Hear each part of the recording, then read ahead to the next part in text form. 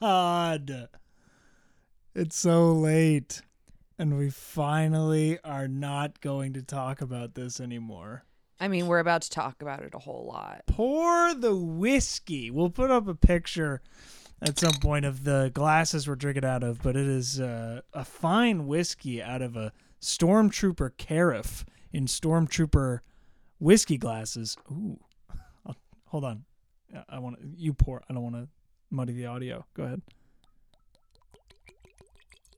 Oh, yeah. Enough for you? More? That's fine. That's me plenty. I don't want to get wasted during this. These whiskey glasses are the size of mason jars, for anybody who's wondering. They're not. No, they're not. We'll show you guys what they look like.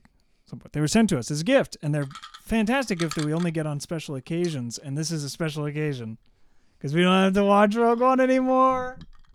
Clink. Let me take a drink. That's whiskey. That's real whiskey right there. Oh. Okay, I want to see if I can change this so I know how long we're going. Oh, it's not going to let me. Whatever, I'll just keep track of it. I have a surprise for you because it's our last episode. Okay. Okay. I'm excited. I did something. Oh, no. I'm not excited anymore. I have a soundboard. Oh, great. That's... Man. And this is a good one. Just in time for the end of the series, we now have the official Star Wars soundboard. All the sounds that you heard me edit in post afterwards, I can now play regular. And also, so we got the TIE fighters, right? Right? Uh-huh. Okay, but here's my favorite one. Perfect. And look, I can make a scene happen. Hey, we're just having a thing. Oh, God, TIE fighters! R2! Chewie, no! He's burning in the fire! I have proceeding as I have foreseen. Okay. That's literally all I have for the soundboard. I'm not going to be able to use it while we're talking, I assume. I implore but it's there. you not to. That's what I was doing earlier. When I was taking time in the office, I was trying to figure out how to put Star Wars sound effects onto a MIDI keyboard. So now I have that. Awesome. So anyway, we're done. We watched the entire movie again, and I seriously, after watching it, we kind of live our lives watching the same movies over and over. Like, we enjoy returning to movies and watching them again. Like, how many times have we seen Scream 2? I mean, at least 5. Too right? many to count. This one and Star Wars has to be on the top of the pack, just like Lord of the Rings for us. I don't think I want to see this movie ever again. I really don't think I ever want to watch it again. Like, it'll be one that if somebody's like, hey, we're going to watch a movie. Do you want to watch Rogue One? I'll be like, can we put on something else?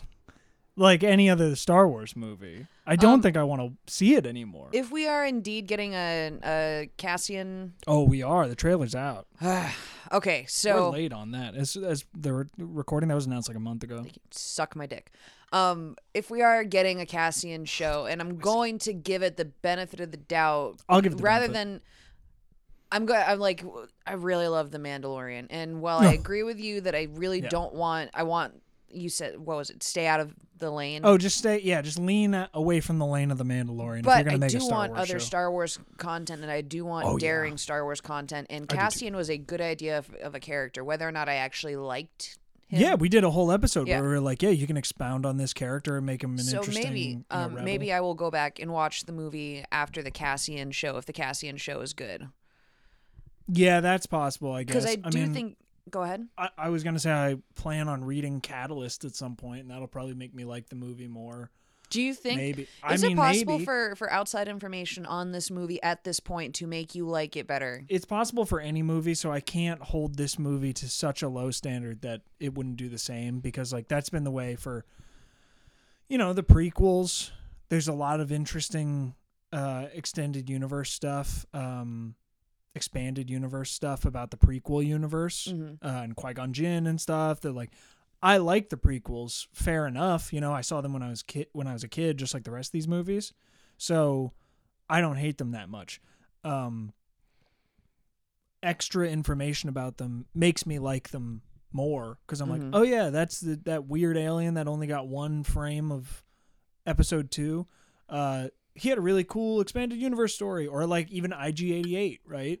Like that character's not even in the movie. He's just like one shot in Empire Strikes Back, and there's been total spinoff, and now he's like sort of been reborn in IG-11. Not that he's the same character. Leave me alone, nerds.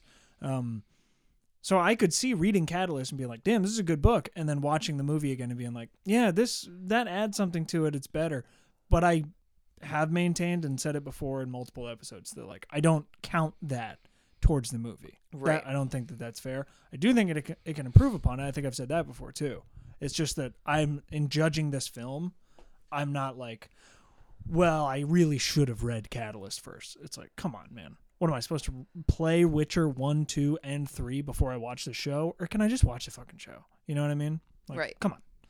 So, yeah, I think so. I would return to, if somebody put this on, I would watch it. I could even see getting drunk enough to put it back on and make fun of it again. But man, it's 2 hours and 13 minutes, and we've now seen it. We've seen it quite a few. I mean, we've seen it more than we've seen some Star Wars movies that I like a lot better. We've seen it more than we've seen Solo. We've seen it more than we've seen... Probably more than Last Jedi. Yeah, more than we've seen The Last that 3 Jedi. times. I love that fucking movie. I haven't seen it more Guess than I've what? seen the original trilogy, but I've seen it more than I've seen maybe episode 3. Maybe episode 3, definitely more than episode 2, but that's not like the bar's not high there. I think, and we're going to get into the episode, but I think total runtime, Lord of the Rings has beaten Return of the Jedi for me, because we've watched the extended editions, I think 3 times now. So just in terms of sheer runtime, I must have seen that it more. takes to get through them. But I've watched, maybe not, because I watched Return of the Jedi like all the time as a kid. I've probably seen that, no joke, Approximately 3,720. like 28 times or something like that. Mm-hmm. Crazy. All right, so let's get into this episode. This is the last episode of our podcast. If you don't know what it's called by now, I mean, come on. And we're going to be covering the climax of the show that we're pitching and the movie and our thoughts on it. And then I guess we can give our final thoughts, even though we sort of just did, but we could wrap it up. You wanted to start this with a... I'm starting with my final thoughts. Okay, give me your final thoughts. I'm going to take a shot of whiskey. Or I just feel like my thoughts are so vague compared to what I know yours are going to be that it may as well be just considered my final thoughts. Okay. So watching it tonight, we watched the whole thing. The whole thing. But it was only right.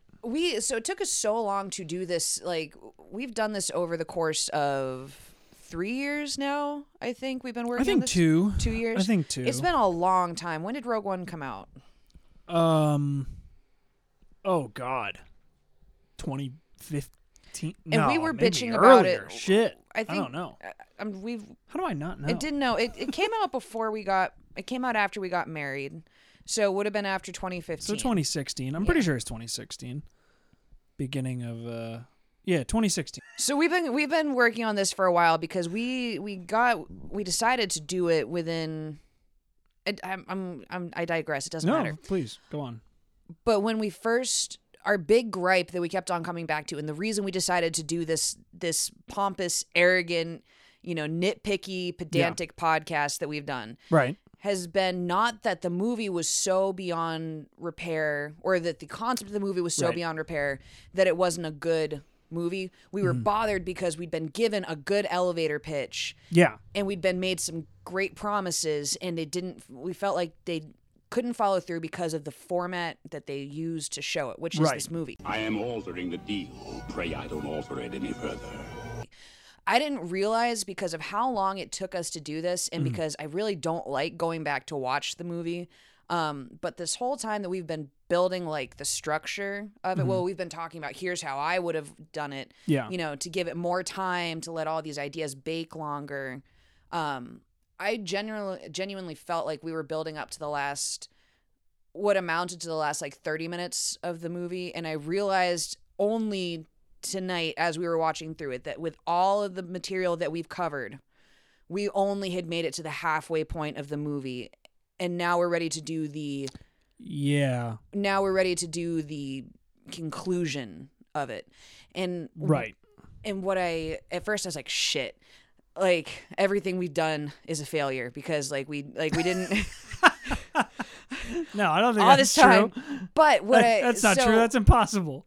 But my takeaway from it as I was watching it was that in the last half of the last third of the movie, I was re-experiencing like the disappointment I felt at this, like the first time I watched it, where I was like, there's a lot in here that should feel like a big emotional payoff. Right. There is so much that, like, as I'm watching it, I'm actually kind of like, I was like, some of this is truly like touching and staggering. Like, when like the whole sequence has started and like they're definitely gonna get blown up and like you see the Death Star peeking up over the top of stuff. Right. When Krennic sees the Death Star for Yeah, the up first on the time. tower. We're talking about when they're on Scarif. Yeah. Yeah. I'm not like when The climax.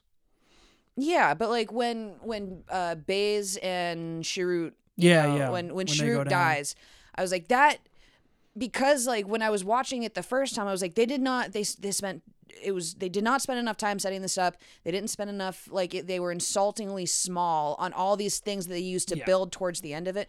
But had they used all their time wisely, this last hour would have been really good. Mm-hmm. So I feel like we're in the previous episodes that we've done on this podcast, you and I have both like tried to add a whole bunch to it. There's not very much I would add to the last third of the movie. There are nitpicky things I have about it, but Right. I kind of feel like they're like paper cuts compared to like the internal bleeding that most of the film had. There are like things where I'm like, well, that was silly or whatever. But for the most part, it's the best part of the film. Yeah. Like, Spoiler alert: the climax isn't bad. no, the climax and Pretty standard, if not bordering on like good. And I managed to actually be emotionally invested in a lot of it. I was like, this was the first time watching it where I actually kind of felt for Jyn and Cassian while they were on the beach. I was like, you know what? This is actually like, I was getting what I imagine most people felt about it while they were watching it, where they're like, oh, so heavy. They're like sitting there watching the blast come towards them. And you did make me laugh while we were watching it tonight, which I was pissed about because I was like, I finally felt something. And then we got the absolute masterpiece that was Darth Vader's scene. Like, yeah, which we talked about in the Things We Like episode, which I imagine will air before this one.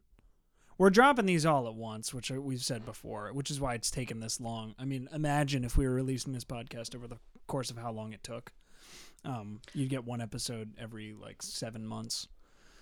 So yeah, you'll be able to breeze right through these. And yeah, the Darth Vader scene is like, there's probably 1.5 minutes, not even. There's probably like 35 seconds after the Darth Vader scene concludes. yeah. And I suppose it's necessary to like just kind of, put a bow on it.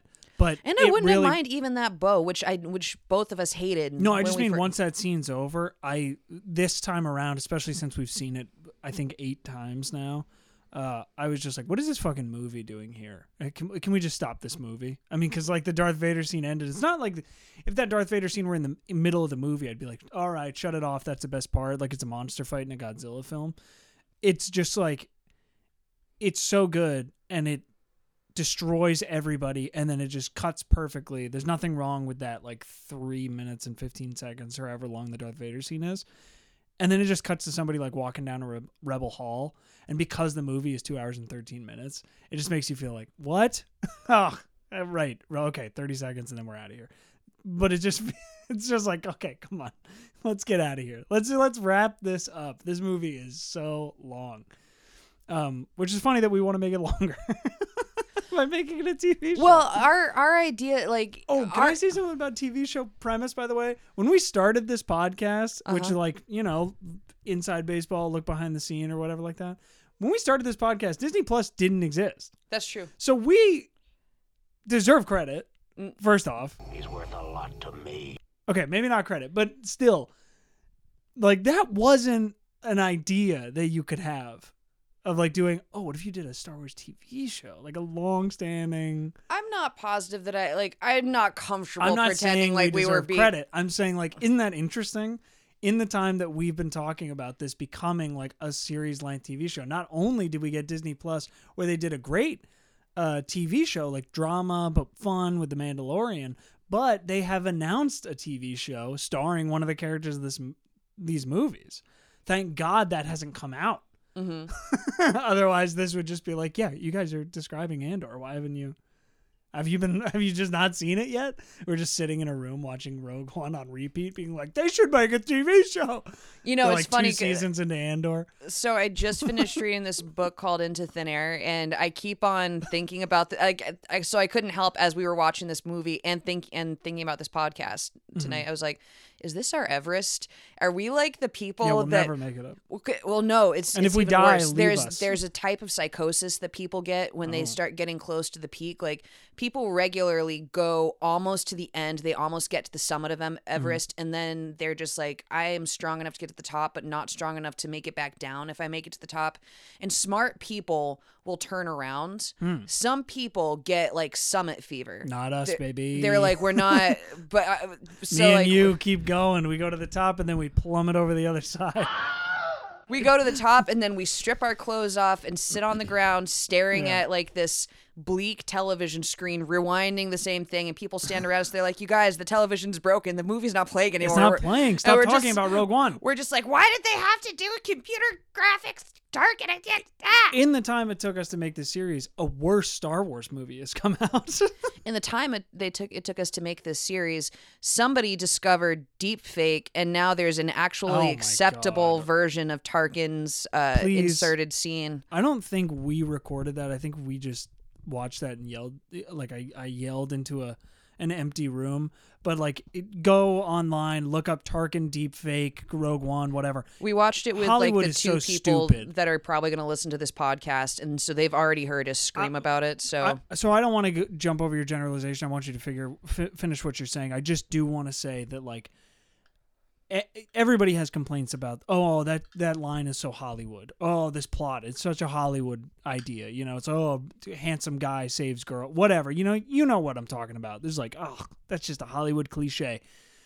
Man, watching this movie again, I just want to say it is so fucking unbearably Hollywood. And it's even more epitomized, or, it's even more shown by that deepfake technology, where they're doing all this CG work to bring Peter Cushing back from the dead, and here's a dude who in like 2 hours just put Peter Cushing's face onto the actor, and it looks a billion times better. And they did it for The Irishman, and they did it for everything. And it's just like, dude, you guys are supposed to be on the forefront of technology. What the fuck is going on? I know, it's almost like they didn't watch The People versus George Lucas. It's because Industrial Light and Magic are geniuses at bringing fantasy sci-fi elements to life, but they've never actually seen another human being because they're nerds in a basement that have been working with plastic toys their entire careers. And God bless them, because they brought those plastic toys to life like never before. But when it's supposed to bring a human being to the screen, they're like, ooh, what do those look like? Hello there. I would say the climax is serviceable, and I actually enjoyed. I enjoyed. I have almost no big gripes with the climax, other than the main characters. Anything having to do with the main characters is just not nearly as interesting as the parts of the climax that I feel like were the parts were like they embody the elevator pitch that you and I were after. It's dark, gritty, Star Wars, like war in Star Wars. Like we're just watching things get blown up. We're seeing giant dog fights. We're seeing like action, Star Wars action, big stuff, big booms. And I was like, that is all cool. As always, the cinematography is like really beautiful. Like I could sit and look at all of those scenes, and like I'm glad we have a book of the artwork for it. Yeah, because now I can just sit and look at the artwork and not ever have to watch the movie again. We're just like hate buying art books for Rogue One. That was a gift we got from. Yeah, like I think that the one like bleeding wound for me was like they have their central cast, and if they had just found a different way to like maintain the tension, because it felt more like watching dominoes. Like they're just like, all right, so we'll use them as long as we need to, and then we kill them off. Yeah. You know, we're gonna talk about that for sure. Rather than having their deaths represent like an issue to the plan. Yes. You know, it's just like, it's kind of like everybody knows that the Titanic sinks. Right. But you're still kind of holding your breath. Like, you're just like, maybe if Yeah. I watch it as an 88th time, they'll get out of that alive. I think that's an excellent point in terms of like this being a war movie and how it needs to be portrayed better, and can't imagine what it could have been like. I mean, we all watched the first time we saw Inglourious Bastards, we were all like, yeah, but I mean, like later on, like we'll watch it knowing like, okay, it just goes completely off the rails. It doesn't matter. But for a while, you're like, their plan still works, and ultimately, it doesn't affect anything. Like it still happens. It's just not everybody gets out the way that they thought they were going to get out, which is better. Right. But whereas in this, it's what you were describing, where like every character is there to do something. They do it, and then they die, and that's just not real. Right. It feels completely unreal to an actual war movie, which is what they've set it up as. Whereas if it were a Star Wars movie where like, you know, you set up in the first act that this guy is the best pilot, well, you know he's going to be the pilot at the end of the movie that does the thing or whatever, that it would have been more gritty, more realistic, and more tense, like you're saying. He's actually the exact person I'm thinking something of. had been foiled. Like, who are you thinking of? What is the pilot's name? In this? Yeah. The pilot. He doesn't have a fucking name. You kidding me? I'm sure he I don't has think a they name. have a name. I don't remember them giving him a name. They oh, have Bodhi. Yeah. I remember it. I was about to say they had Fuck to. it, he doesn't have a fucking name. They had to sell a toy of him. I'm positive he has a name. Yeah, they had to sell two toys. Bodhi has a really dramatic death, and I will give you the mic in just a second. Yeah, I'm right. just saying he has a go ahead. dramatic death that actually did again when we were watching tonight. I was like, I actually had like a little gasp. Yeah. But not because I was like, oh no, their plan. I was just like, that was sudden and out of nowhere. He The most explodes. sudden, yeah, it for would sure. have been more meaningful to the tension in the Mm-hmm. film. I feel like, and again, I'm saying this out of my ass. I have no, but I mean, he right. if his death had actually thwarted, if like he had been, if it'd been like, all right, all Bodhi's got to do is run and stick that thing in there. If he had Yeah. then blown up before he could go and do what his actual job was, and then it Yes. had been like, Chirrut or Baze's job, or the droid, not the droid, I guess, because the droid was dying inside or whatever. But right. so, like, it would have actually, that would have made me be more invested. Like, even knowing Right. they're all going to die, even knowing the plans get off of there, because we know how it ends. Yeah. Like, a good director knows how to make you go, like, I wonder if I'm watching fan fiction. Right. I agree. Anyway, I mean, I think so- Bodhi is, I agree with you. I think Bodhi is the best character, the way that they set up who needs to do what. His piece of it could be written so that his death foils it and somebody else has to set up the connection with the comms network or whatever to send the signal. And it could have achieved that. But literally anybody not, I know what they're setting up. It's like, they're just ahead of the rug being pulled out from under them, right? Yeah. Every character just barely finishes what they need to do so that the next character just barely finish what they need to do. And like, that's supposed to keep the tension going. But it just happens like literally like 4 times in a row. And it just feels like, okay, everybody's going to do the thing and then they're going to die. And then that's it. I would like a little bit of variance in that. Maybe right. somebody dies before they succeed at the thing they're going to do. I felt really bad this time for Mashi. I think his name is Mashi. He was the Irish sounding guy or Scottish sounding guy. Sorry, actor. Who they kept communicating with on the ground, where they're like, you need to find the master switch. He has more lines than I remember, and he's like a really good soldier. And then they're pinned down when Chirrut needs to flip the switch, and they're like sending dudes out to go do it. And it cuts away to Jin and Cassian doing some shit. It cuts back, and it's just a shot of dead Mashi. And I'm like, Surely Wimplo. no, not Mashi, no. He died off screen, like, oh man. And he died like not a foot away from the door. So you know he just stepped out and got shot in the head. And it's like, bummer. Why even show him? I guess just because the editor is like, wow, I mean, he was there and now he's not going to be there. We'll just have to show him. But like, did you not shoot a scene? where he steps out and gets shot? Like, how long could it have taken? But yet The movie's again, already 2 hours. this is our grievance with the whole film is that everything is too rushed and we're not seeing Everything's that. too rushed. Anyway, So- so that was the end of my my little bit there. I think Cool. that the last third of the movie doesn't need to be highly edited. It would just be like you take the bones of that, you turn it into an hour and a half long finale episode, and just, fix the nitpicky shit, which I expect you have some notes on. I've got some notes. I've got some things that we need to change about the climax, and that I would change about the climax. Do you have a sound effect for like when I say like I've got some notes? Can you like drop the sound, like have the sound of like bricks hitting the floor or something to signify you taking all of your notes out and dropping them? Yeah, I got it right here. Do you have that? I got it right here.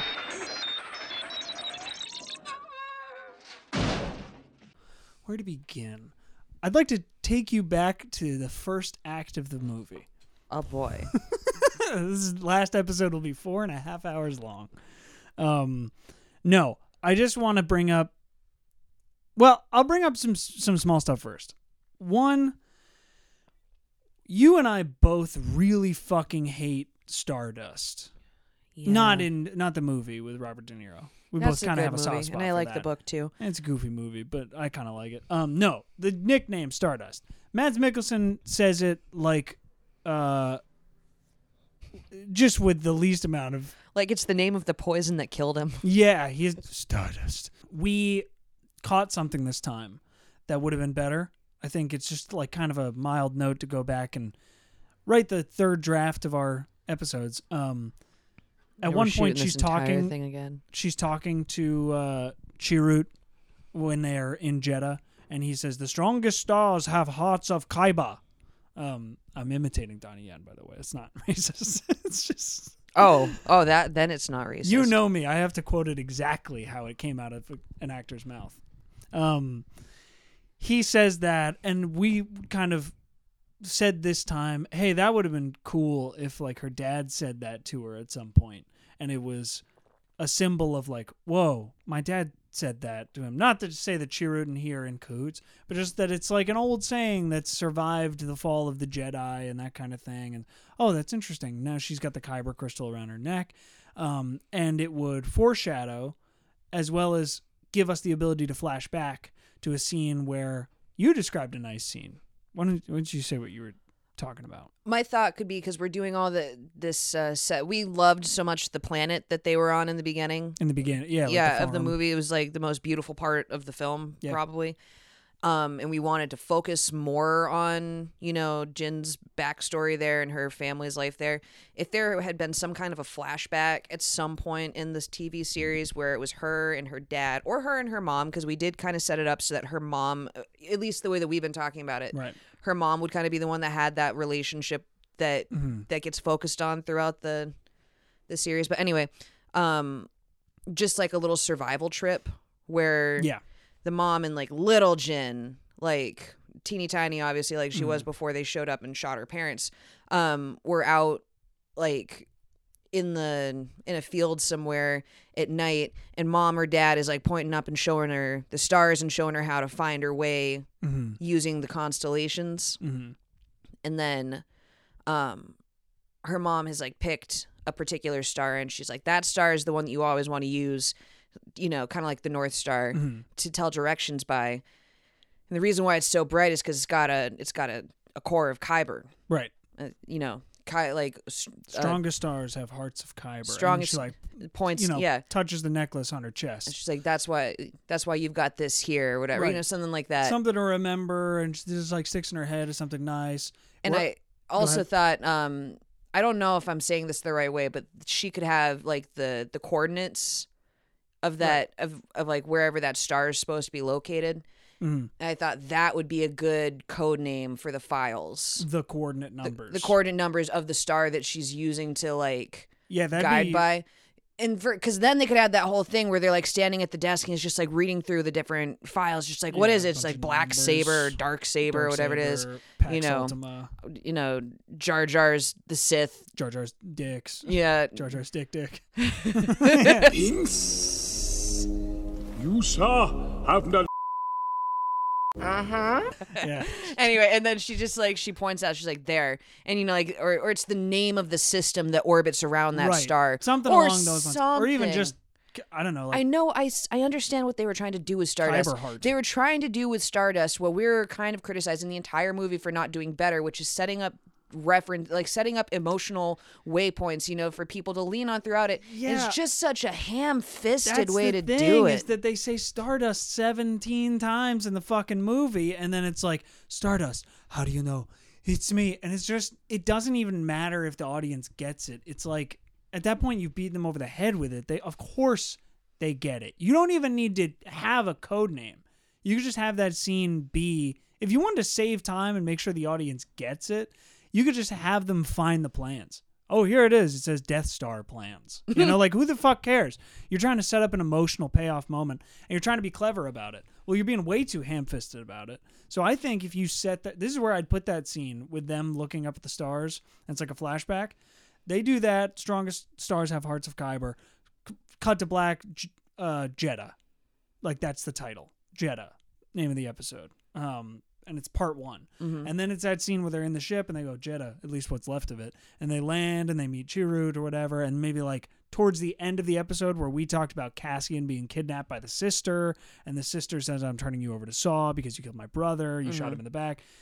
The Chirrut scene would happen towards the end of that episode after we spent some time in Jeddah, and he would say, the stronger stars have hearts of Kyber. And then they get black bagged, or they go to the Jin, the cantina's over this way. Okay, and then they go in, and that whole kidnapping scene happens that we proposed.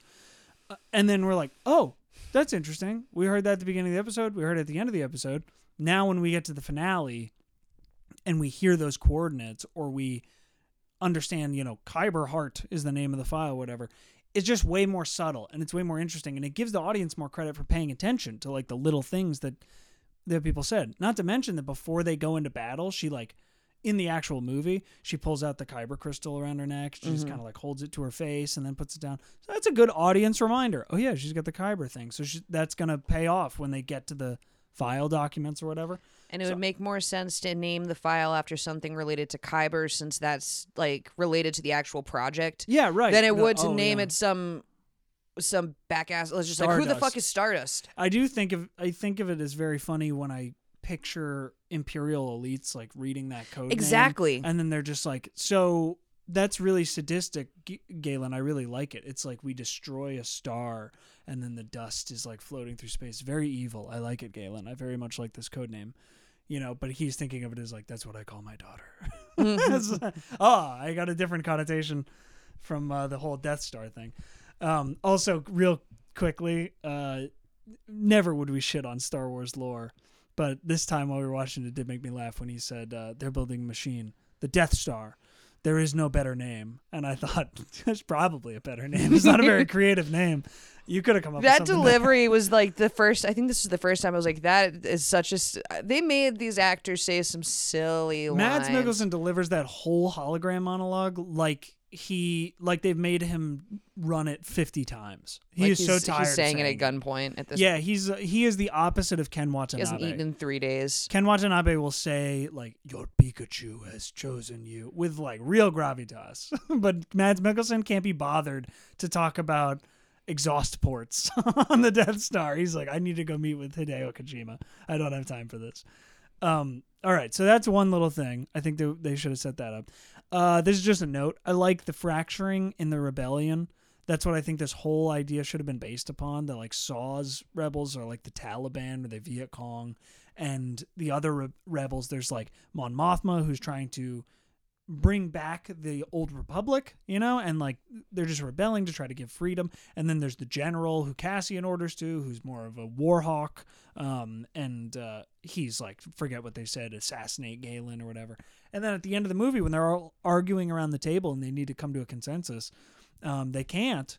And I like that fracturing leading into all of the saboteurs and the spies and Cassian and these people going rogue and just being like, no, the best people are the people who are in it to dismantle injustice and fascism. Like they don't have any other politics. Their interest is they see an injustice and they're going to risk their lives to take care of it. It has a little bit of tones of vigilante justice, but I like the idea. And then ultimately the fleet joins in because it's the right thing to do and that kind of deal. So I was just saying in the Cassian episodes, in the longer episodes, we should flesh out some of those saboteurs. I'd like to know who they were. You know, there's like a whole squad of people with like weird beards, fucked up noses and stuff. I'm just like, I want to know what's going on with these guys. Let's see.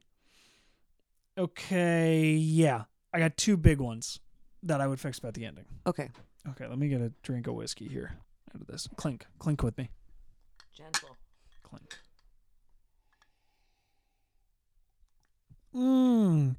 Nondescript whiskey. So, back to Jedha. Chirrut says, I was, the Force protects me. And Baze says, I protected you when he fights all the stormtroopers and whatever like that. I think that's a totally dropped ball in this movie. And I think I've mentioned it before, but in this climax is where I would bring it together in a very tragic way. I mean, not very tragic as in like, you know, super bummer, but let me know what you think of this. So, that line engulfs their relationship of Chirrut still follows the way of the Jedi and the Force and the Guardians, and Baze has forgotten it, and he's just blasting people away. But he can't help but follow Chirrut, just like when they're on Edu, and Chirrut's like, I'm going to follow Jyn, her path is clear. And Baze is like, oh, I have to go with him, you know, like, because I got to protect him. They're at the end of the movie. They got to flip the master switch. Chirrut goes out, right, just like he does in the movie, and he's saying, I'm one with the Force is with me, I'm one with the Force. I know neither of us really like that line, so maybe we switch it up with something else. Maybe just, I don't mind the line. It bugs me that, like, that's the only line they let him have for most of the... It's just... It literally, it's his it mantra. really does get old. I mean, he just says it so much. He repeats it, which is the thing, but it's so repetitive throughout the movie that it starts to wear on you. It's like, dude, shut the fuck up. No offense. Has he ever played a character like that before that does that? Donnie Yen, who like repeats stuff? Yeah. No, I don't think so. He's played a guy who beats the shit out of people, which is awesome. I mean, that's what a Donnie Yen does. It's true. I love Donnie Yen. I've said it many times. So he walks out. He's doing his whole mantra thing. We shoot it so that he thinks he's being protected by the Force, but it's Baze shooting guys who are barely shooting. And maybe we show a couple like blaster bolts just go by his head, you know, off the side. So maybe it's not all Baze, and we leave some... like imply that they might be deflected by the Force? Just randomly not hitting him. I mean, like, and then you get to determine... Okay. Is he lucky, or are those missing him because the Force is protecting him? We don't show a force field. We don't show him using any powers or anything. That's not what I'm saying. I'm saying he walks forward. He's motto over and over again, his mantra. Baze is coming up behind him. He's shooting a guy. He sees somebody about to shoot him in the side of the fucking head. Baze blows him away, and he's the whole time he's like, "Chirrut, come back," you know, whatever. He's shooting. And then comes a moment where he can't, he has to take the bullet, you know? Or he shoots him, he shoots the guy, but then another guy gets Baze. And as he goes down, he shoots that guy, right? So Chirrut goes up to the master switch. And in his head, he's been protected by the Force.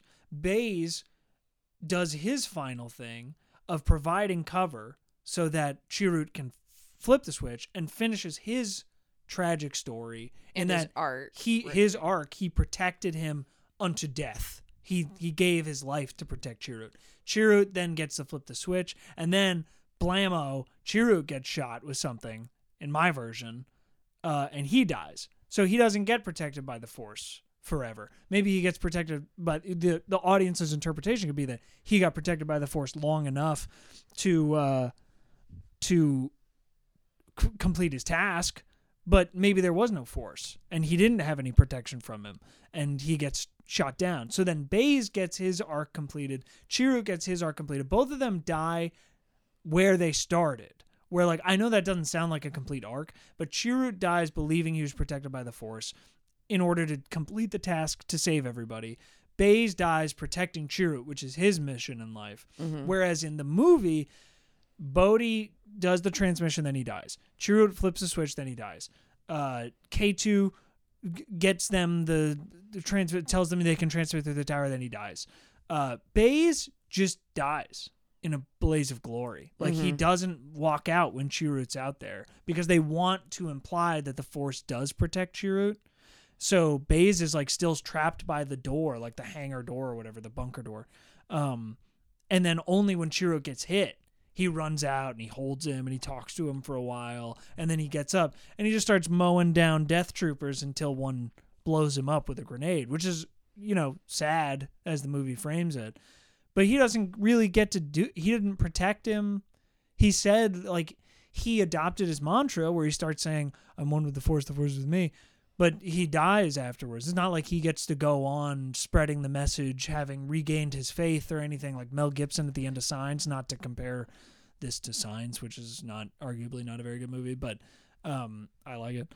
But yeah, you see what I mean? Now Baze gets to, in my version, do this whole protection thing, and Chirrut gets his Force thing, and they both get to accomplish something. In that without Baze, Chirrut, in this version, Chirrut never would have been able to flip the switch. Whereas in the movie version, he can do it because the Force and magic. But nobody else gets to use the Force in the movie, so I don't think it's very fair. Also in a show format, or, you know, like in the miniseries format, you can have like the second to last episode where everybody is kind of like essentially sort of like in Game of Thrones, where it was leading up to the battle, where people were kind of saying goodbye to each other. Yeah. Which and we then got you a could little tell, of like, in, oh, okay. we got a little bit of in the movie, but they just didn't have a lot of time for it. So Baze and Chirrut could actually have a satisfying, like, last conversation with each other before all this. Yeah, like a long, like they could actually like have that last night with with each other to kind of like chat or you know just give us more of their brotherhood. Because I was really geeked for the idea of them when we first were introduced to them. I was like, I like these two. They are a cool idea. And I don't know if I'd said it before, but I'll say it now just in case. I have a problem ever since I first saw this movie in theaters. I loved Donnie Yen. I loved the idea of Baze. I questioned every single second. I know it's a dumb thing to question because I'm sure it drives people crazy, but why are these two assholes along for the ride? Like they don't confess that they're joining the rebellion or that they previously were in the rebellion or that they have any ties to it. They're just following it. Well, Chirrut is following it. How many times have we watched this movie? We still haven't seen why they're... Probably 8. Well, the explanation, I think, is Chirrut's following it because it's like destiny, right? Baze is following it because Chirrut's there. But like neither of them... They get to a point, it's after Edu, where I get why they leave Jeddah together. The planet's exploding. They need a ride out of there. And they've been helpful so far, so yeah, hop on the ship. They go to Edu immediately, which I feel like they could have dropped them off, but they go to Edu immediately, say there's no time to waste. Cool. Then they end up on Yavin 4, and they do the whole rebel thing. Oh, we got to go to Scarif, that kind of shit. At that point, it feels like Chirrut and Baze need to talk about why they're staying and why they're going to throw themselves into such a dangerous situation again, but they don't. Watch the movie again. They're just like, all right, where are we going? As if like they're just along for the ride no matter what. Like they've been here for 7 seasons and they're best friends and like where else would they be? You know, it's like they don't even have a line about, they have a line about is it all gone? Yeah, it's all gone. But they don't have like we have no reason to go back. We're going to join your cause. You know, like anyone who does that to the temple deserves to be stood up against. They don't have anything like that. They're just sort of like, all right, I guess, I don't know, fuck it. We'll be with these guys now. By the way, a longer playing time would have also allowed for there to be a more build up to Baze calling Jin, his little sister. Yeah, he has like a throwaway. Well, And we'll do this, it little looked sister. so stupid to us every time we watched it. But tonight when we Yeah. were watching, it was like I see what the problem is. It's because we didn't get any build up to it. It seems like there was a deleted because scene his where delivery and her reception of it, like we neither Right. of us really enjoyed her acting in this. No, But her reception of it, I was like, that is a believable exchange. There is a lot about the last section of the movie where I was like, the acting is not the problem. It's just that Yeah. the there's just not enough structure underneath it to hold it. I agree. I think a little bit of acting is the problem, but I Right, think it's that's just- probably more either in the dialogue Well, and the directing. And I try to You know, remember that there is not explicitly good acting in the prequels, and there are places No. where there's shitty acting in our beloved sequels. Yeah, like- and there's not great dialogue in the originals. Yeah, I mean, so like those three, Hamill, so like you know, they all had complaints about the dialogue. They're like, George, come on. and What the fuck is this? it's like like everybody talks about how shit, what's her name? Who played Padme? Oh, too drunk. Sorry.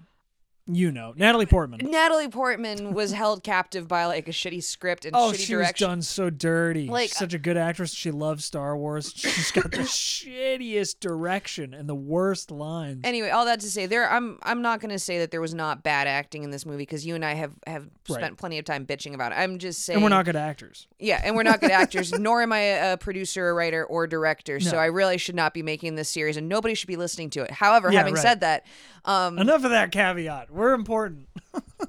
having said all that, they were like her acting was not what was bothering me at the end of that.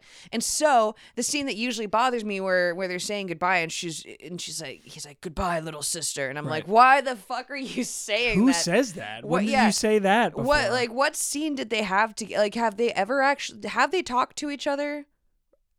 I don't think they ever had a conversation together. But and I agree. It feels like there's deleted scenes, and yet again, I feel like this Hold on, exact I'm running through the whole movie real this quick exact because I've got it thing memorized. right here that we're living through, where like I feel like it's people are just gonna be listening to us, or at least me. You know, like when people are dying and they don't know they're dying, and so they're like, "Why is my body behaving this way?" And people's like, "Because your guts are in your hand and you're bleeding out, and your body's just like, I got to get up and make toast." Or No, something. I don't know that. What But, what is this question you're asking me? I'm just saying, like, I feel like this is what we look like when we sit and spend 12 plus hours to try to like talk about a thing that we Figure out why that, a bad movie's bad?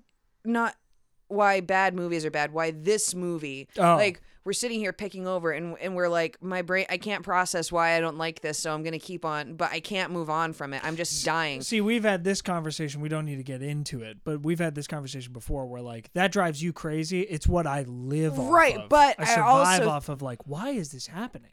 But I think that we wouldn't do it as much Endlessly. as we do if there were not good bones to it, because it's Star Wars. For sure. So like the Star Wars is here in this movie. I think a big problem that you and I have had with it is it feels like for us the least Star Warsy of the Star Wars films. It's hard It's to find very- Star Wars in yeah. it. Absolutely. Anyway, I'm sorry. Go on Okay, with so what let you were me saying. finish what I was saying about Chirrut. Because I got a lot more to say about Chirrut, and you kind of interrupted me there. I'm so sorry for interrupting you and diverting. My last little bit on Chirrut was that the reason that they would be there is that Chirrut would describe himself as having some kind of destiny, some sort of reason that the Force draws them to these people and that he needs to remain with them, and Baze isn't going to leave him for that reason. It's essentially the same reason in the movie, except I swear, go watch the movie. They don't talk about it. They're just sort of along for the ride as soon as they get introduced. So that's the idea. At the end, when Baze sacrifices himself for him in this TV show and Chirrut flips the switch, you can kind of think, oh, well, that's the destiny that Chirrut was talking about. Or you can be a Baze guy or gal and be like, no, he made it because Baze covered his ass the whole time. He didn't use the Force. He wasn't covered by the Force. It was just dumb luck and the protection of somebody that really loved him, you know, and go that angle. There's another major major flaw with the movie to me. What's that? Okay. Allow me to describe their plan to you. I think we might have ranted about this in maybe like the first episode. There's nothing about this movie we haven't ranted about at this point. I know, I'm sorry. They are going to fly down to the planet Scarif. They're going to get the plans. They're going to get back in Bodhi's ship. And they're going to fly away with the plans. Okay. They fly down to the planet. They're going to get the plans. They figure out that they're on there. They close the shield gate. Oh shit, we're trapped. Now we know, essentially, as audience members, these guys aren't getting out of here. Mm-hmm. They're going to fail. But we could transfer the data through the giant radio antenna on the top of the ship to the fleet, if the fleet were there, right? I follow. Okay. Unfortunately, K2 says, the data files are too big. I don't know how to illustrate the expression that just was on your face. He literally says the problem is the data files are too big. Oh no! What are they, 200 megabytes? Like, oh God, what are we going to do? So the problem is they're too big, so they won't go through the shield gate. So we need to destroy the shield gate, and then the planes can get through. So if you're like me, astute listener, you've realized that their plan is the same plan. If the shield gate is down, then they should get back in a ship and fly away. The problem is that they're going to die on this planet. We know from watching the movie and then watching it on repeat 8 times is that Bodhi's ship explodes, so they're not going to make it off. But if the characters found that out by the time they got to Bodhi's ship, they wouldn't know that they needed to send the plans through antennas, so they would have to climb all the way back up, and that doesn't work for us screenwriters. So they're going to transfer the plans, even though the shield gate is down, to the fleet, and then they're going to die on the planet, and the fleet's going to get away. All right. There are a lot of moving parts you're asking me to keep up There's with an here. easy fix for this. Here's the new rewrite. They go down. Their plan is to get in the ship and leave. But when they go down, the shield gate gets closed. Gladly or happily, they figure out they can send the data through the shield gate, but the fleet needs to survive in the space battle long enough for them to transfer the data files, which, as we see through the events of the climax, is very difficult. They were just going to send it, then they had to pull it, then the power went out, they had to climb up to the thing. So the whole time, the fleet should be saying, hold on, we've got to hold out, they're going to transfer the plans. Because Bodhi gets that transmission. He's like, we've got the plans, we're going to send them to you, you just need to hold out longer. And so now we've got They're this... slowly picking off the air fighters. Yeah, we've got this space battle, so you don't have to sacrifice the awesome space battle with the Star Destroyers and whatever. You can get the spaceships, the X-Wings and stuff, through the shield gate before it closes, so you can have all the AT-AT stuff. It would just be an acknowledgement of what we all already know, because none of these characters are in the next movie. That when they land on Scarif, anybody who's in the vicinity of Scarif, anybody who would end up underneath that shield gate is going to die by the end of this movie. I think that's something way more interesting to resonate with as the battle goes on. That while these people are fighting to hold them off so that Jin can get to the thing, so that they can send the plans, and the fleet is holding off so that they can receive the plans, but the Star Destroyers are wrecking them, all that stuff is people putting their lives on the line to achieve this goal. And everybody who's underneath the shield gate is already dead, but they're still fighting. Now, the way you're saying that, do you mean that everybody knows that they are already dead on their way down? I don't know if everybody would be aware that the shield gate's not going to get open again, but everybody who... I don't know if I follow what your issue with the original, or what the glaring logical issue was with the original plot. Okay, so imagine Bodhi his ship doesn't explode. Right? Imagine Right. that. Okay? The original plan was to get back in the ship and fly away. So Jin and Cassian don't know that Bodhi's ship has exploded. They don't find that out until they're on the beach about to die. So everything that they do is unimportant because their plan was to hook that thing to the back of Jin's belt, which she does, then get back down to the plane and fly out of there. Sorry, I'm calling it a plane. Ship and fly out of there. They don't do that because they're going to send the plans through the antenna, but there's no reason to do that because they don't know that it won't go through the shield. Do you know what I mean? I don't. So the plan should be, we're going to do what we were going to do, except the shield gate's closed. So now we need to blow it up. Like, it's not about getting to an antenna. It's not about sending the plans to the fleet. It's not about any of that. It's about, hey, K2, reroute the power to the backup power supplies to overload the generators to blow that fucking shield gate up so we can get the fuck out of here and we all get to live to fight another day. That should be their plan. Instead, they follow the logic of, we are all going to die, even though the characters shouldn't know they're going to die. Their plan only makes sense to me if they acquiesce themselves to being dead and therefore put all of their effort into transferring the plans to the fleet outside of the shield gate so that they can escape. Okay. Do you know what I mean? I'm very high. And I need... Let me run through this one more time.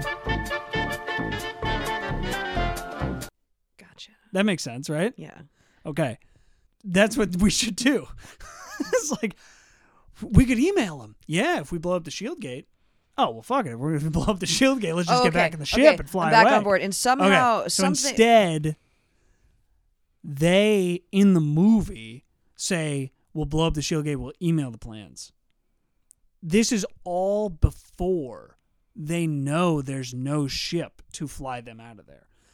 Without knowing that Bodhi is dead and there's no escape and any of that shit, they decide that they are dead. As if blowing up the shield gate causes a chain reaction that blows up the planet. You know what I mean? So do you feel like there's any chance that the reason that this comes across this way is because of, yet again, just weird cutting or missing footage that explains why they know this? Or do you think that their actual intent was for that to be what came across the entire time? I think it was... I described this while we were watching it this last time as it's Monday morning and I've got to finish this fucking Star Wars report. Like, that's how the movie feels to me. That is what a lot of it feels like. Like, the reason why the whole domino of people dying is just like, they all got to die. It's got to be tragic. It's got to be on the screen. So we're just going to get it over with. There's nothing giant to explode. And we want spaceships fighting. And so they could transfer them digitally, but they'd have to get rid of the shield gate so that people could, like, get the plans and then escape. Or whatever, but nobody that ends up on Scarif after the gate's closed ends up flying out once the gate's destroyed. Everybody's already dead in the eyes of the movie. You know what I mean? We don't see any X-Wings like, oh, we made it, we're free, you know, whatever. We don't see any, like, Imperial fucking escape pods blast through or whatever. Everybody dies. Everybody dies that's on Scarif afterwards. So there's no reason to do it other than, A, we need a big explosion, and B, we want people to think they could escape, even though some scenes later, Bodhi's ship will explode, and so the audience can extrapolate that they might not know they're going to die, but we know they're going to die. I'm just saying, put that a little earlier. Say that they all know they're going to die, but they're going to risk their lives to send the plans anyway. Yeah. Through the shield gate, which is like a fucking bubble over a dome over their existence. They're going to die. But they can save the rebellion if they can transfer this data. So that's what they're fighting so hard to do. And that's why they're comfortable dying on the beach, because they knew they'd die anyway. And I think that's something really interesting to allow the audience to resonate with. During the entire climax, they're like, holy shit, these people are fighting AT-ATs and shooting down ships and climbing up fucking towers, and they know they're personally doomed. But they're going to get those plans out, and it's going to mean everything to the rebellion. I think that's really good. As I'm watching the movie, the way they've written it just feels like stupid. It's just like, this is fucking stupid. It's just like that Saw line. All you have to do is say, instead of saying, I will run no longer, say, I won't make it. My legs can't run anymore, Yeah, or whatever. I can run no longer. I can run no longer, gesture to his legs. We talked about it before. It's just like, it's just lazy. It's like shit that you want to have in a movie, but doesn't make any sense. Or like the entire name of the fucking movie, Rogue One. The scene where the movie's title comes from is them about to take off, and the rebellion like traffic controller says, "What's your designation?" And they're like, "We've got to go." And he's like, And then she goes, Talk about Monday morning vibes. yeah, My gosh. She goes, "Say something," and he goes, "Rogue One." That's and literally immediately, that's what the meeting was. They're like, we gotta name this. We gotta name this fucking movie. Not even we gotta name this fucking movie. We already named this fucking movie. We need to justify the name for this Put it fucking in movie. there We already somewhere, cut right. out, the actual plot that says why that matters. So yeah, we're just gonna. and then he says Rogue One. Immediately, the dude's like, "There's no such thing as Rogue One," and they take off. And I'm like, hey, time is of the essence. We didn't need to have this conversation. You could just take it off. And follow up later, I was just noting to you, the dude's one like rebellion dude's listening on some headphones, runs up to Mon Mothma and is like, "There's an Imperial, we've intercepted some Imperial information. There's fighting on Scarif," and that's why they go. So guess what? That traffic controller didn't tell jack shit anybody about Rogue One, a ship that doesn't exist, taking off. He said, "Fuck that. I'm leaving. It's 5:00 and I'm going home. I'm not telling anybody about this shit." Like, who was that guy? I didn't even notice it this first 7 times. The 8th time, I'm like, who was that guy? Why didn't he tell anybody? Did you ever read those I Spy books when you were a kid? Yeah. That were like you just go, Oh yeah. It's just like, oh. It's like every there's a time. red shoe in this picture. I didn't even Yeah, see it. every time you feel like we watch this movie, just something new. It's like Seriously. Oh my god. Anyway, every all right, fucking so, time. sorry. Oh, here's some others. Okay, Yeah, so get back speaking on- of those, here's some other ones of those. When Jyn gets up to the satellite dish, she's gonna send the plans, but it says realign dish. And I just thought to myself, when was the dish unaligned? Like, what do you mean realigned? And I thought, all you have to do is in one of those space fights with the TIE fighter and the X-Wings or whatever, just a bunch of them crash, a bunch of them blow up, have one of them hit the tower or something, make it like knock it out, and then have like a little electrical, and it's there. So then you get the tension of like, oh shit, she's got to go readjust the satellite. That's just a little something. that I was would another add. one for me where that wouldn't even have occurred to me. That just makes me think of like, I don't know, whenever you're playing a video game and you're powering something up and it's just like, now you got to go to this part of the thing. It's just part Right. of A part of how part the is technology- missing from this machine that you need to collect before you would. I get it. It just feels like, I don't know, it would have added to the tension earlier when It's like just yet you know another they're thing they going just up to the did not have the satellite. time for. Yeah, they're like, fuck it. Like, she's gonna have to leave the main base because we want her on a bridge that's about to fall so that Krennic can come out. It's very dramatic the way that you say it. I don't think they understand they don't know what tension is. They're not very good at it because as soon as the movie starts, you know that everybody's gonna achieve what they need to achieve. I want to assume they know what tension is. I just know that it wasn't their priority.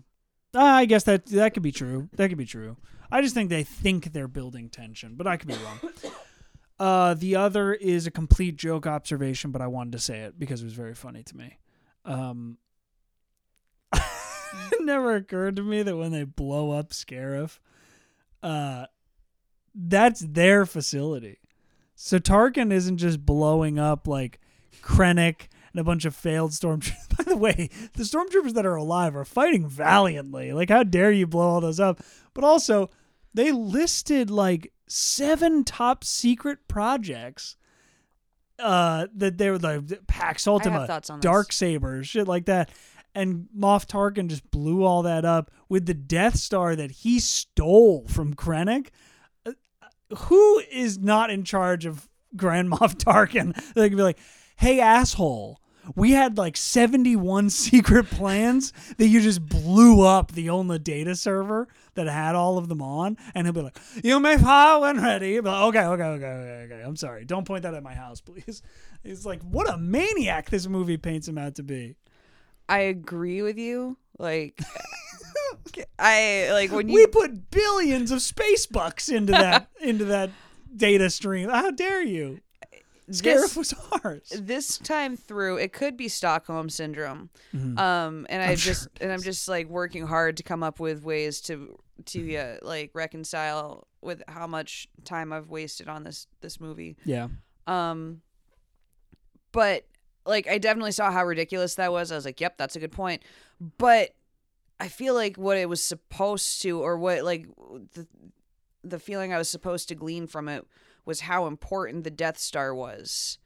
Yeah. It's literally like, Sure. it is their It's a masterpiece. It is their ace in the hole or whatever. It's, their hydrogen bomb. This is what everything culminates in. Once they have planet killing power. Who gives a fuck about all those other research Who gives projects? a fuck?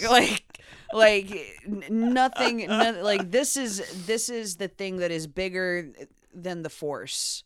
But anyway, like, for me, I know like you were having one experience while you were watching that. For me, on the other end of it, I was just like, yeah, they are blowing up everything that matters to them. Yeah, because I the could Death see Star, that. not only does the Death Star matter the most, but the Death Star has made everything else irrelevant. It just seems impractical to me.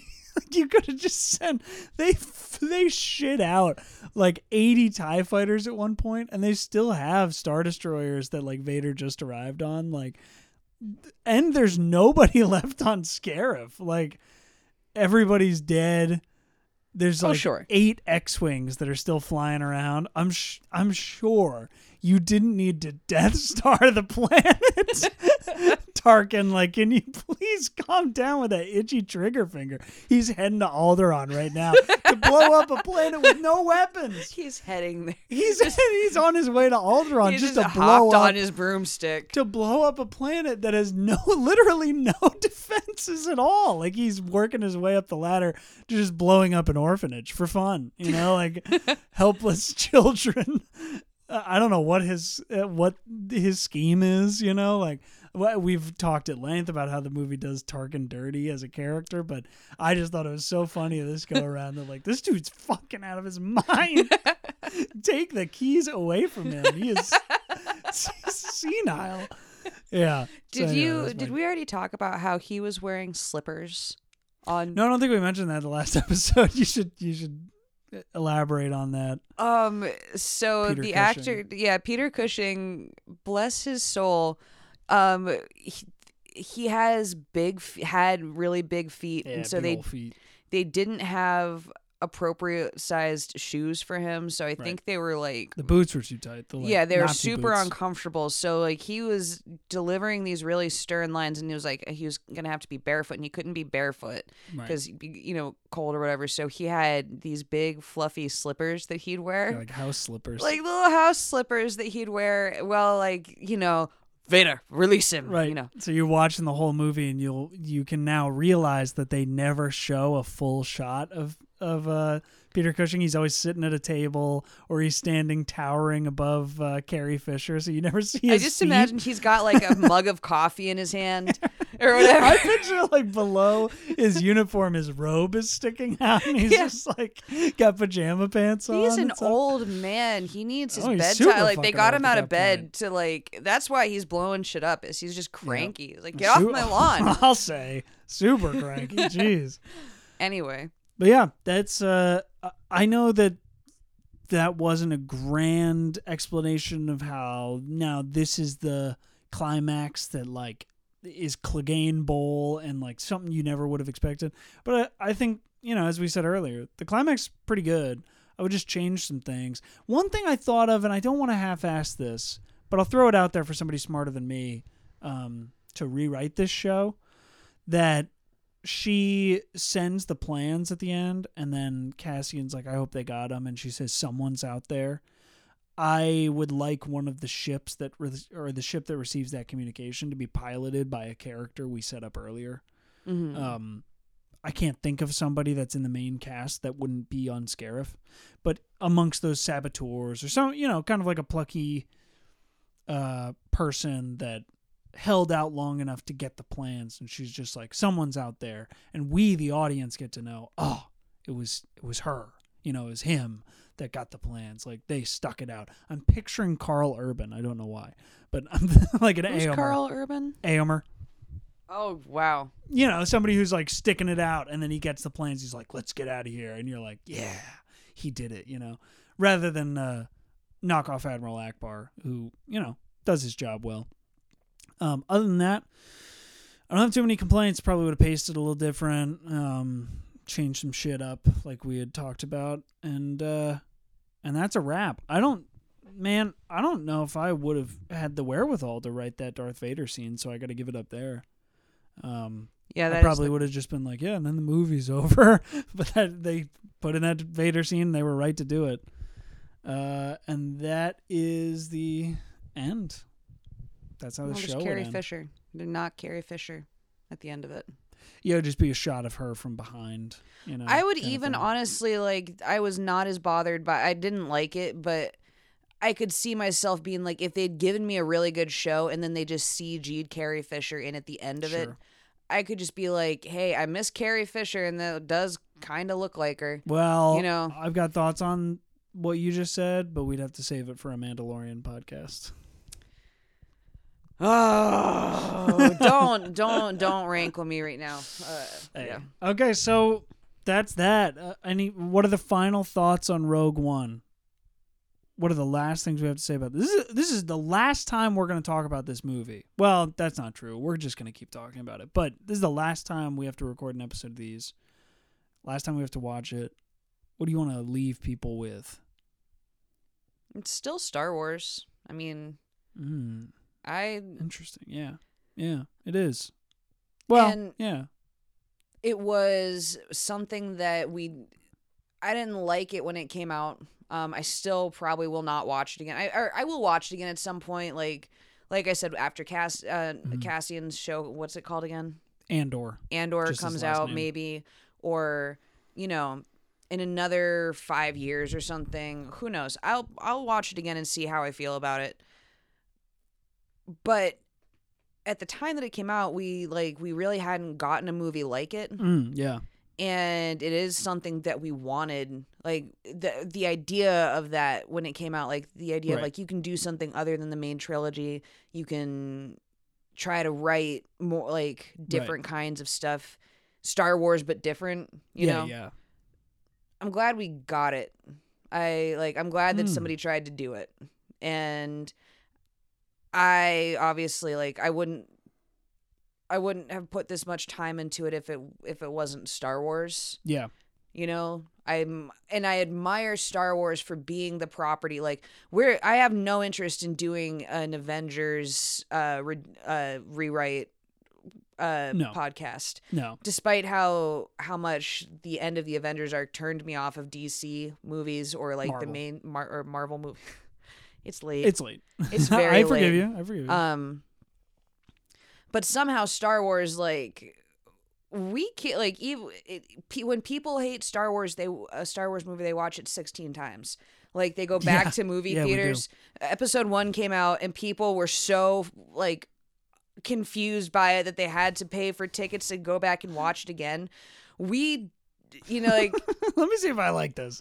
I know it's just I hate it. It's like taking a bite of something and being like, this does not taste right, but it should taste right. I was expecting it to taste, so you just keep eating it to try to figure out what's wrong. It can't be a shit sandwich. I love that Star Wars has that power over us, or it has that property that makes us keep going back to it. Yeah, right. It made us do this thing. There's nothing else that we consume that I care enough about to spend this much time talking about it, and to still do it in such a conflicted way where I keep on doubling back over and saying, am I wrong? Is there something I'm missing? Please. Which is how this all started. We just felt crazy because everybody was like, this movie's awesome. Yeah. What? And I don't Did I fall asleep? Did I come from an alternate reality? Where does it rank for you amongst the worst Star Wars things? I would watch this before I would watch The Rise of Skywalker again. Yeah, I think I agree. Rise of Skywalker is the worst thing that Star Wars has ever produced, including the holiday special. Yeah, it's. I would watch the holiday special 5. People don't realize how boring the holiday special is. Like, they think of it as like, oh man, that's probably really bad. Let's get high and watch the holiday special. It'd be a blast. Yeah. Dude, it's so fucking boring and so fucking long. I would watch that 3 times for every time I have to watch The Rise of Skywalker. But this is still the second worst Star Wars product, short of like really, off brand stuff. Like, now we've seen almost all of Clone Wars. I haven't seen Rebels, but like that shit's good, and that's for children. You know what I mean? There's probably some I don't know if there's like a Muppet Babies equivalent of Star Wars. But there is a Star Wars episode of Muppet Babies. There's a lot. There's a lot of Muppet Babies episodes based around Star Wars. But you know what I mean? There's probably some Star Wars stuff out there, video games, old PC games, whatever, that are lame or bad or whatever. But as far as I'm concerned, Rise of Skywalker, which we'll talk about at some point, and like a really, I can't wait to talk about it. Yeah. Not in this level of depth. It doesn't have it. It doesn't deserve it. But it's bad in every single way that it can be bad. So much so that it's almost like The Room. Like, it's so shitty. It's so unbelievably shitty. But this movie, every time I watch it, it's that beautiful sweet spot for someone like me that I think drives someone like you crazy, which is it's right on the border of like complaining about some stuff and like arguing about how it could be better and being legitimately mad. Like, this viewing, there were multiple times you can attest to where I was just like, this is stupid. This fucking sucks. Like, when a character would say something and I was just like, real that mad. blows. And I really still think, I used to say Attack of the Clones was the worst Star Wars movie. And it was the one I never, ever wanted to watch. I'd watch Phantom Menace. I'd watch Revenge of the Sith, whatever. Attack of the Clones is way above those two. And still, Rogue One is below it. Because Attack of the Clones,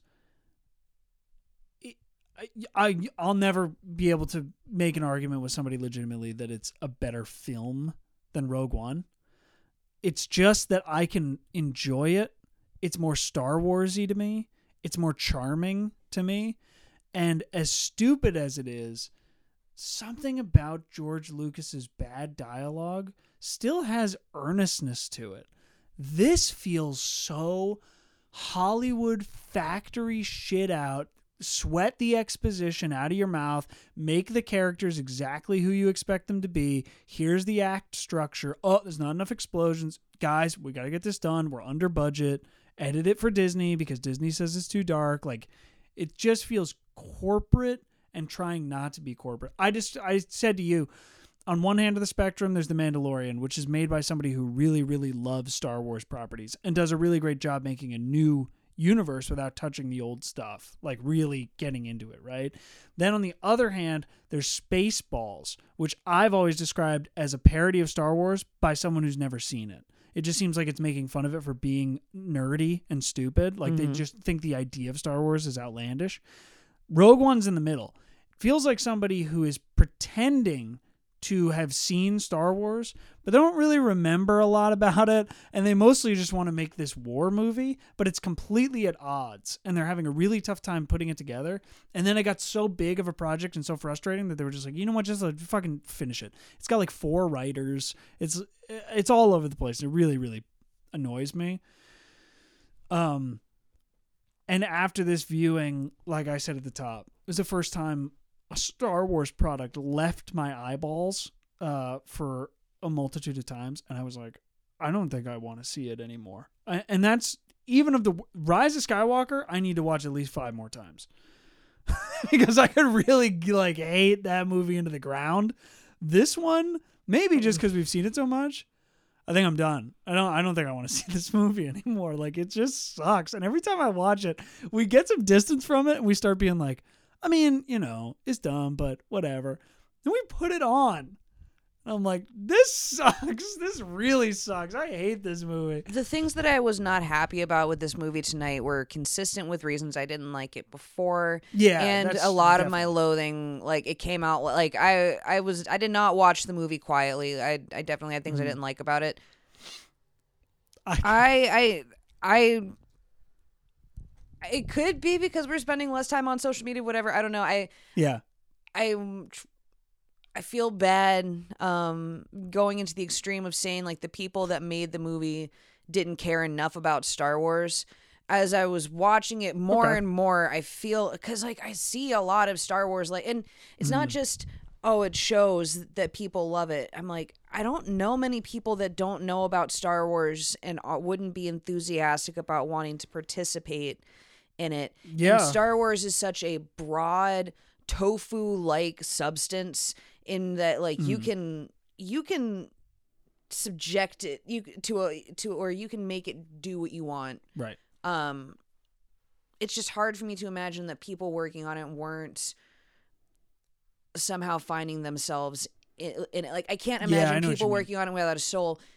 I can certainly see the Hollywoodness of it. I'm not saying there weren't people or producers or you know people that were signing checks that were saying you have to check these things off. They must be in the movie, Right. and that it doesn't suffer from that.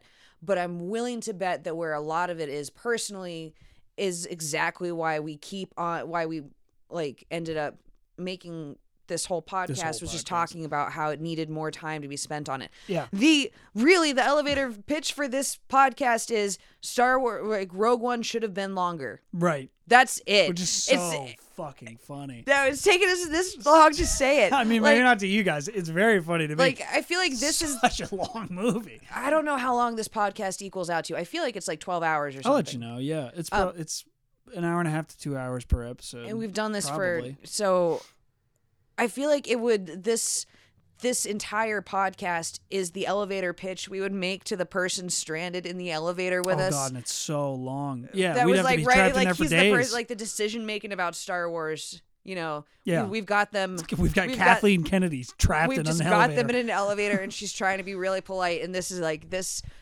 She's like, I don't even moral like of the Star story Wars. is Kathleen Kennedy, please listen to this entire podcast. Don't hire us for for Star Wars TV shows. Anyway, I don't know. I know just, exactly what you're saying. I'm just saying how I feel when I watch the movie. I don't know if they like it or not or whatever. It just feels like that to me. Just like I'm sure Mel Brooks saw Star Wars. It seems to me like he didn't.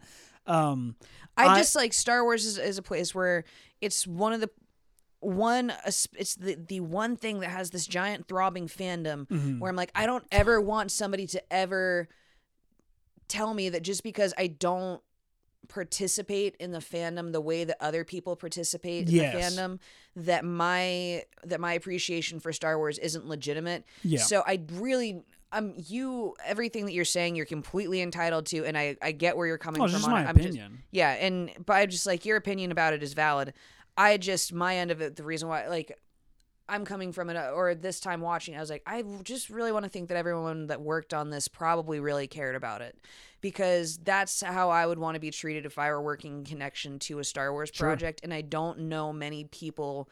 Maybe I've just maybe I'm expecting too much of the people in my life or whatever. But I think that we all collectively just care about Star Wars and would be really stoked if we got to work on it. So oh my god. So, I'd be so I thrilled. don't. This is like the one place where I'd be like, I'm not going to sit and say that they didn't care about it. I will speculate on any other movie that I don't like and want to and have that opinion about. Like, Yeah. it's just this one I feel shitty doing it. What do they feed Boar Gullet? That's a good question. Every time I watch the movie, I pick up on stuff, and this time I was like, so it's like sentient, right? They're just like keeping it hostage? Yeah, so I've been thinking about this, and Does it live there? do you think it has like a yard that they let it out into for a little bit? Spoiler alert for Does it have a pond? Clone Wars. I guess. When when Darth Maul gets rediscovered, remember? Oh yeah. And he's living at the bottom of like a cave. Yeah, I think everybody and knows something's Maul like, is, like in it. feeding things to him because he's I down don't there and remember he's that. he's. You think that's Boar Gullet? I feel like Boar Boar Gullet. Gullet? Bor Gullet. More gullet. Bor Gullet to me seems like he seems like they were like, well, we need to have Jabba the Hutt. We need to have something that is reminiscent of both Jabba the Hutt and the Sarlacc. So What a marriage. Gross. but he's kind of seems like he's supposed to be an otherworldly character that is just like is relying on other creatures to exist. Like, Do you think he eats the brain matter? Like he gets some kind of jolt from the... not from that pilot. So I the pilot? I can't imagine the pilot was operating with so much of his with brain Bor Gullet? missing. I don't know. Maybe Picturing like a Jurassic Park scene where they maybe capture he's like an Bor energy Gullet. vampire and he sucks. That's what I'm thinking. He Yeah. sucks the energy out. As, Yeah, and he has to like that would he needs to do that, so that's why it's like a good relationship. or he But then just, you think they wouldn't have to keep him in a cage. well, maybe it's not a 1-to-1 ratio. Maybe he's kind of like, what's the guy that's real racist that makes like all the tentacle monster stuff. He made Cthulhu. Lovecraft? Maybe he's supposed to be like He had a racist cat. I don't know if he was racist. no, the cat was not racist. The cat was that not was a racist. joke, The man that everybody. I'm named sure the cat he was racist. But Sure. Well, we don't know about the cat, do we? well, I guess have we to ask don't the know. cat. We'd have to ask the cat's opinions. Sure, the Anyway, cat was a good boy. I'm just saying. I know what you mean. I feel like maybe he's supposed to be undefinable. The way Well, the one- Force should be undefinable. Like, you know. Bor Gullet is of the Force. Well, Bor Gullet Imagine is Qui-Gon giving that lesson. all right. My head canon, Bor Gullet is like of the unknown. He's something that would, had they not blown the planet up, might have existed for. Just picturing Emperor Palpatine being like introduced to Bor Gullet and going, ew. As he looks into the kid. Gross. Also, one of my joke observations was going to be they should change that light bulb in Bor Gullet's cage. But then I was like, I see why they don't change that. I have to like dodge his gross penile tentacles from latching onto your head. So I guess I'll let that get away. Bor Gullet will know the truth. So yeah, Yeah, that's Rogue One, a podcast story. I hope that none of you guys made it to the end of this, but if you did, thank you for I hope being you here. all did. I hope you all agree with me by now. I mean, seriously, I get feel rid of your empty. copies of Rogue One. Stop watching that piece of shit. I don't know what I'm going to do after this now. I feel like my hatred was all that was like propelling me forward. Well, hatred leads to talking about Rise of Skywalker, so that's what we're gonna do next. I know. Let's just do it in one. Let's do a 6.5 hour podcast about Rise of Skywalker, and it won't have any format to it. It's just gonna be like, because we could do that. We could spend an entire workday complaining about that. I honestly can't think of Laughing. a single like sequence of that. I can't. We can't get into it. We Yeah, can't we get into can't. Rise of Skywalker. We gotta Guys, thanks for coming. This was Thanks for coming, guys. You find us online, guys and, like there are people listening to this. Thank you for checking it out. Let us know what you think, and if we need any follow-ups, we'll watch Rogue One again. But yeah, I love you. I love you too. I hate sand. Kiss everyone. I hate Bor Gullet. His tentacles get everywhere. Suck up his ass. All right, we're drunk and we're going. See you guys. Don't everybody thank me at once.